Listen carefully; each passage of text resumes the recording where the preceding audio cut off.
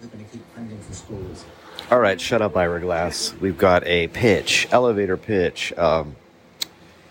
So this junior high school kid gets in this confrontation with this Native American protester in Washington, D.C., and this viral video goes nuts, and they're face to face, and this maybe 14 or 15-year-old kid is bowing up to a grown man, and it's just this weirdest thing. It's this face of white America in the face of Native America, and it's just this viral moment, and then what comes from it is this story that's elevated to the top of the tabloid page, and like something right out of Seabiscuit, in the 1930s and the Great Depression, when the very beginnings of society driven by an electronic media, that being at that time like Seabiscuit times, that would have been broadcast radio. So here we are at the Belmont Stakes at Seabiscuit by a nose. It's a different time, but at that time, just like now, there were tabloid villains and heroes, and those stories of horse racing, and the viral sensation back then is if you whatever it was a lot more rare, and if you won a major award, see, look, it says Fragile, it's a major award.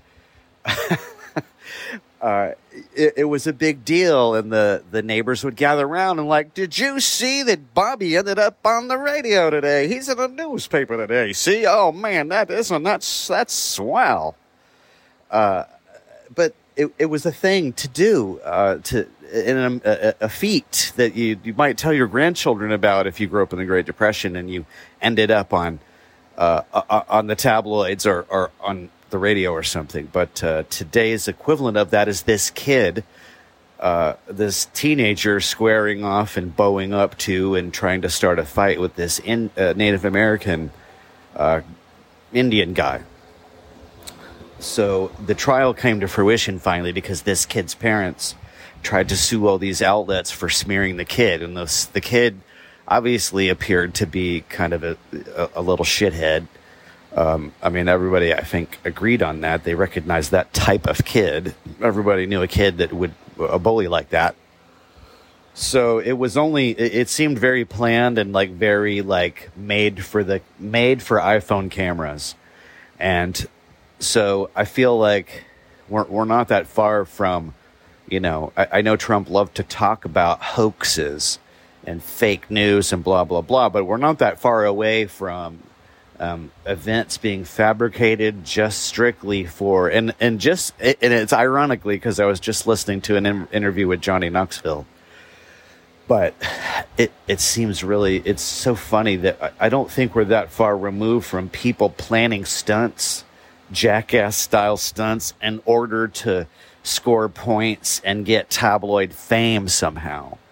And I feel like today was a good day because we see that attempt failed. The attempt by this kid's parents to cash in and get his college paid for with a lawsuit because their little boy was a prick on camera, and they thought that the whole world saw this, that somehow, I don't know. But I'm happy that good taste has prevailed for once ever, and that this kid, his lawsuit was thrown out because, anyway, I feel like a great idea for a screenplay, though, a really cool movie, in the vein of Goonies, Stranger Things, 8mm, Jackass, kids doing shit. I feel like there should be a movie or a show about kids who are setting up viral moments and setting up hoaxes in order to get TV coverage, and their ultimate score is this. They've gotten themselves in. What are they going to do now? They've gotten themselves into this ultimate hoax, but it's turned into something more, and this is the movie. I think it would be I don't know. I just feel like something like that would be so fun.